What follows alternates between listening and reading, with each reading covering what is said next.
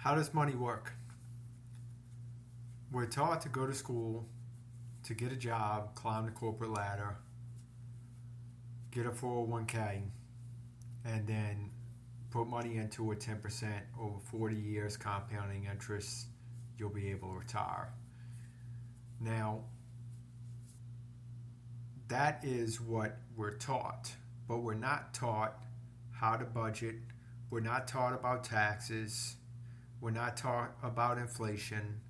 We're not taught about sales taxes. We're not taught about balancing a checkbook. We're not taught about increasing income. We're not taught about how trading hours for dollars is limited, and there are other ways to leverage time to where it compounds for you, and we're not taught about multiple streams of income. So what's important? Well, what's important is that those things that we're not taught are the important parts, but the things that we are taught are not the important parts. Now, everybody has to start from somewhere. So obviously, if you're just entering in to an age where you got to start working, you're going to have to start with a job because you don't have any experience. So going and getting a job becomes the first step of actually starting your journey into financial wealth or financial prosperity or financial freedom, whatever you want to call it, okay? But you have to start somewhere. But the point is to not live beyond your means and to actually live below your means of what you have coming in, and to do two things: to raise your top line. What you manage is what grows. So you look at every dollar you spend, you watch your pennies, and the dollars will take care of themselves, and then you budget. You budget for the expenses that you have, and then a small amount for entertainment to reward yourself. Now, it's not about not spending $5 on a cup of coffee and going to Starbucks.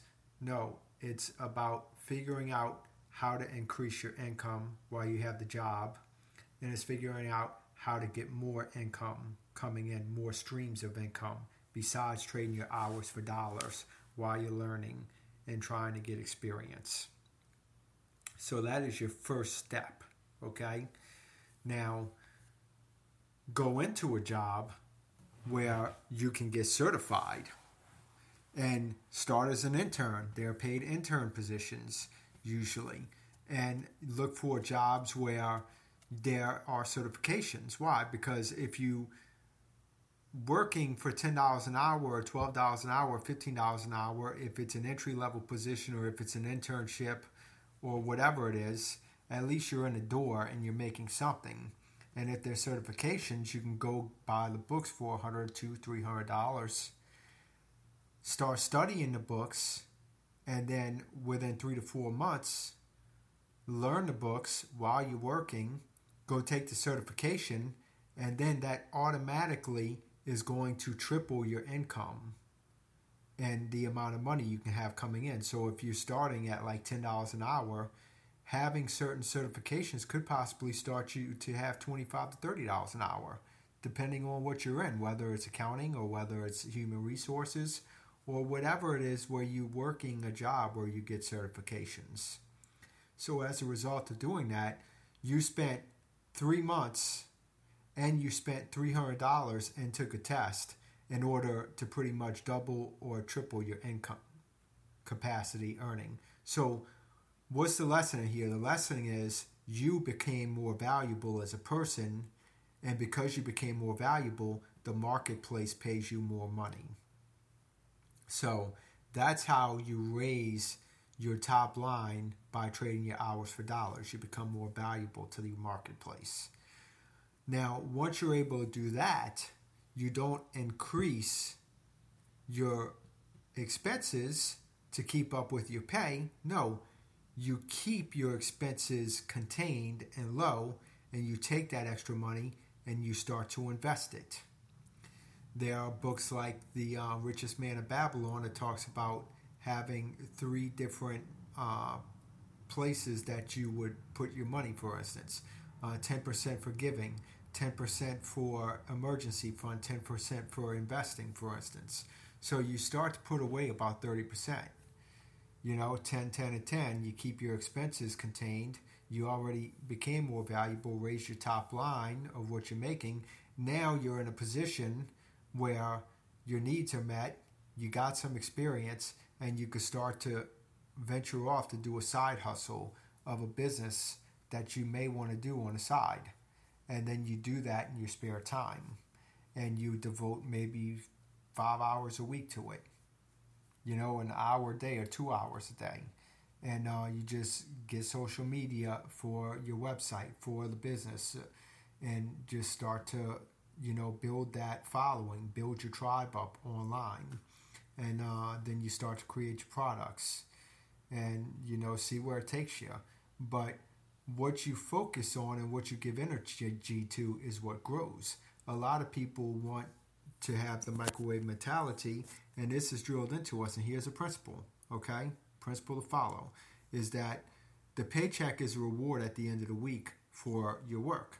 But what happens with that is people get programmed to think that they need to have a reward immediately after the work they don't do. And it's harder for that type of mentality in that person that's been conditioned in that way of thinking to transition to doing something on the side where they might not see a financial benefit from it for 6 months or a year, 2 years. But what you need to understand is that good things worth waiting for take time to grow. Just like a marathon is not won by sprinting, it's won by pacing yourself and doing the same speed continuously until you finish the race on a good time. And you get the reward, okay? You get the medal. So it's the same thing in not allowing yourself to become conditioned to what I call the microwave mentality, where you put something in the microwave and it's immediately finished. And you get the benefit of eating that food hot that you microwave for a minute or a minute and a half. It's the same thing as a paycheck. You worked your whole week, you got a reward, your paycheck at the end of the week. Well, when you're building a side hustle, it takes time. You're not going to see a reward, maybe for 6 months, a year, 2 years. And I reiterate that again because it's through repetition that people learn. And that's an important thing to understand, is that mindset becomes very important, and mentality. You have to have the endurance to keep going. You have to have the persistence. You have to know that things start with motivation, but as you continuously do things consistently, it develops into a discipline. And what you measure grows. What you pay attention to, you give energy to, and that grows. So you don't want to look at something and start to do something for a month, 2 months and not see any results, and then say, well, I'll try this or I'll try that and I'll try that, and then you're doing 4 or 5 things and you keep quitting things.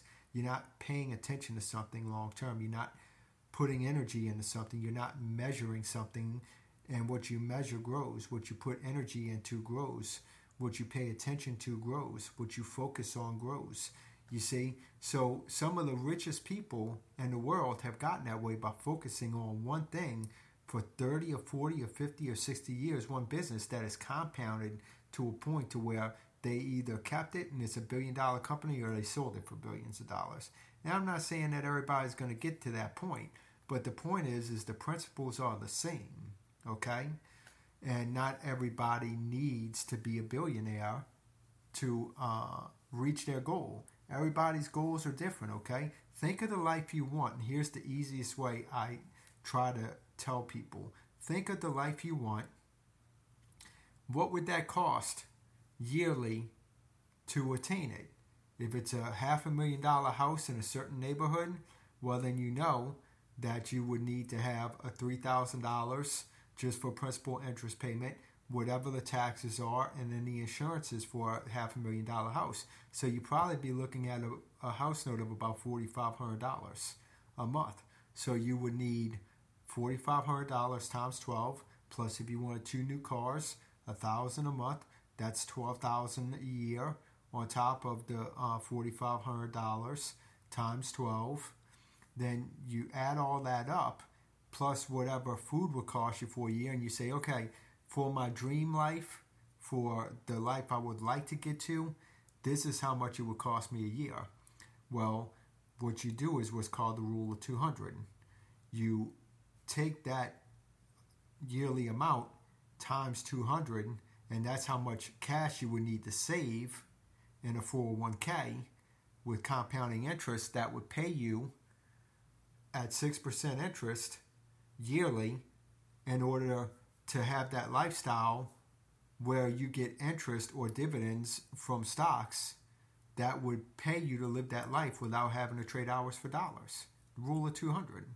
So not everybody needs to be a billionaire or have millions of dollars coming in. Everybody's goals and everybody's lifestyles are different. That's how you figure out where your goal is, where you want to be to live comfortably. And look at the pace of inflation and figure out, hey, I got 2 kids or 3 kids I want to have. So maybe what I'll do is I'll get 3 rental properties while these kids are small, and then I'll rent them out. And by the time the kids are 20 years old, they can either live in that house that's pretty much paid off, or they can sell it. And if it is kept up with the pace of inflation, they can go take that money and do a 1031 exchange within 45 days, find a property, and within 180 days, transition that capital from that sold property into that new property, tax-free, tax-deferred. And then they have that house that's kept up with the pace of inflation, and it's going to give them the house they want starting out. Put $1,000 in an account whenever they're first born. That's going to compound over 30, 40 years. By the time they're 40, they're going to have a nice chunk, $400,000 or $500,000 there. If you do a little amount for the first 5 years of their life, $100 a month or whatever, could potentially reach $1 million. And then they have a house and they have $1 million waiting for them down the road whenever they're 30. So the point is figure out how to set yourself up for generational wealth, folks. For they want you to come in the world naked and poor and want you to leave that way with nothing. But that's why it's important to have financial education, because you want to continue to not only build value for yourself in financial education, but be able to pass that heritage on down to your children. Because the way generational wealth works is that usually the people who build these huge companies, like the ones I just told you about, if the second generation takes it over, they usually are running it in the ground, and by the third generation, it's squandered. So that's why financial education is very important. Understanding that not one stream of income makes you wealthy, but multiple streams of income make you wealthy.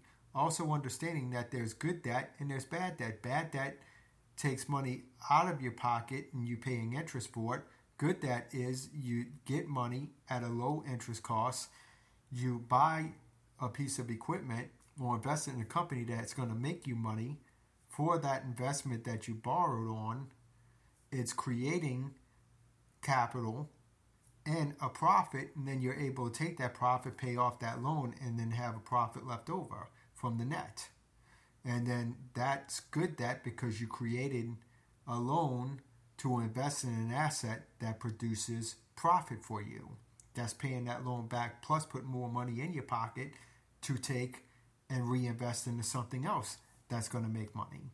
So that's financial education, understanding the difference between good debt and bad debt, understanding that you got to start with a job, understanding that you have to build up your value to the marketplace to increase your top line, and then do something on the side that is going to create another stream of income, something related to that side hustle that can create another stream of income that's a cross-sell for the product you already created that you're selling, so that you can start to take customers that you have and turn a customer from being a one-time customer into a lifetime value of a customer, because you have multiple products that you can sell to that customer. Then it becomes a business that you have lifetime value customers for. not just a one-time sale to a customer, because now you're creating something that they are going to come back over and over to you for to get products from you. So these are just skills that you're going to develop by having experience, and then a job becomes important. Why? Because it teaches you how to communicate with vendors. It teaches you how to communicate with customers, and it teaches you how to communicate with people in a team, and how to see how managers delegate authority, and just to see how managers manage cost, how managers manage labor, inventory, what they do with variable costs to keep them low, what they do with fixed cost, and all the different things that go along with running a business. So developing that entrepreneurial mindset becomes important. And I'll tell you another thing in closing that's very important too, is that we have 24 hours in a day.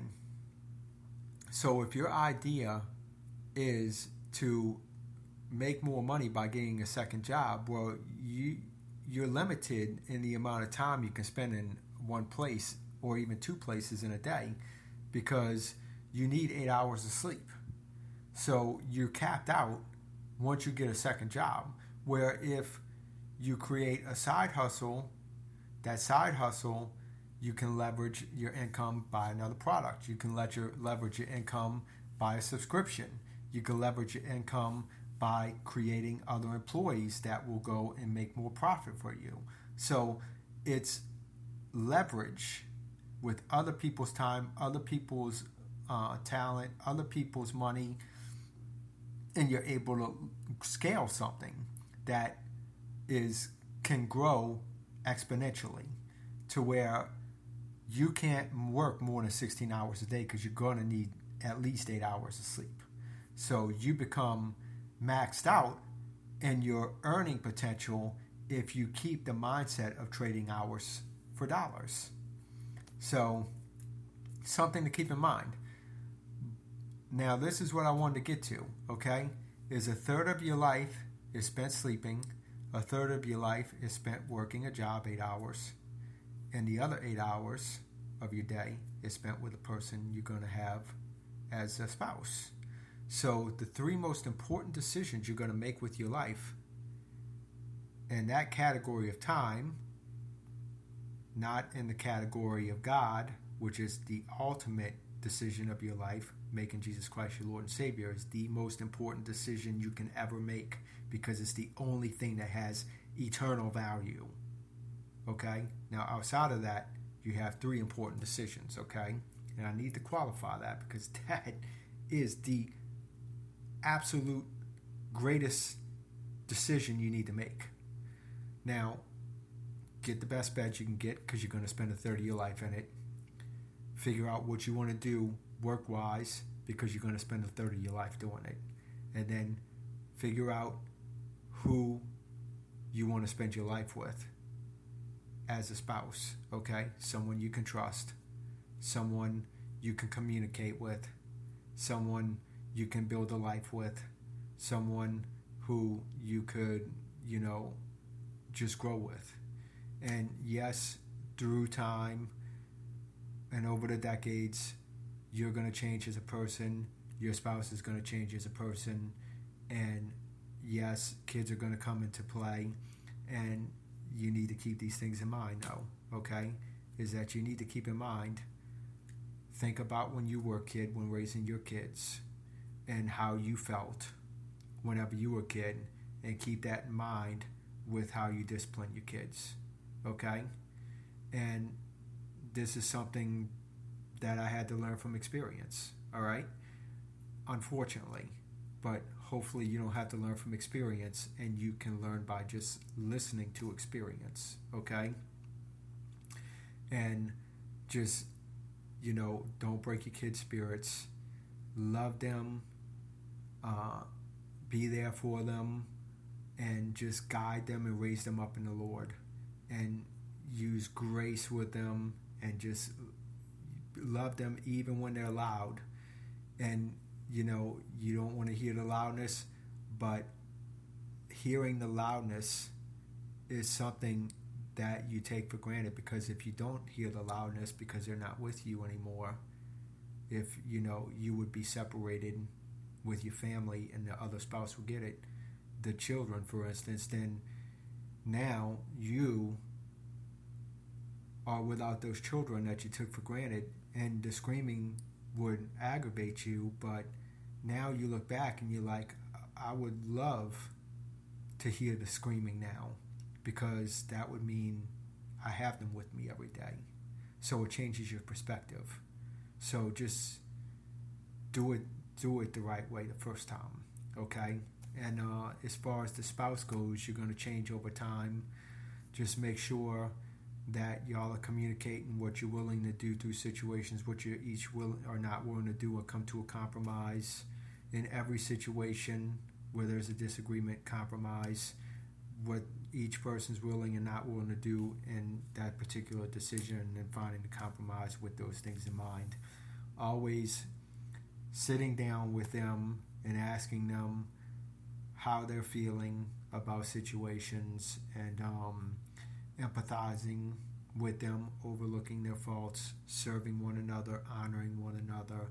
Because the truth is that you can have love in relationship, but unfortunately, love and relationships don't always prevail. Skills is what prevails. Skills keep a relationship together. Unfortunately, some people have to go through a lot of loss and sacrifice and pain to learn that. But it's skills that keep a relationship together. And skills with love is the ultimate, okay? But be loyal to one another, and be faithful to one another, and let your relationship have the guidance of God, the Lord Jesus Christ over it, and you'll have success in life. So I hope that this gives you some guidance and some insight into having a life of success.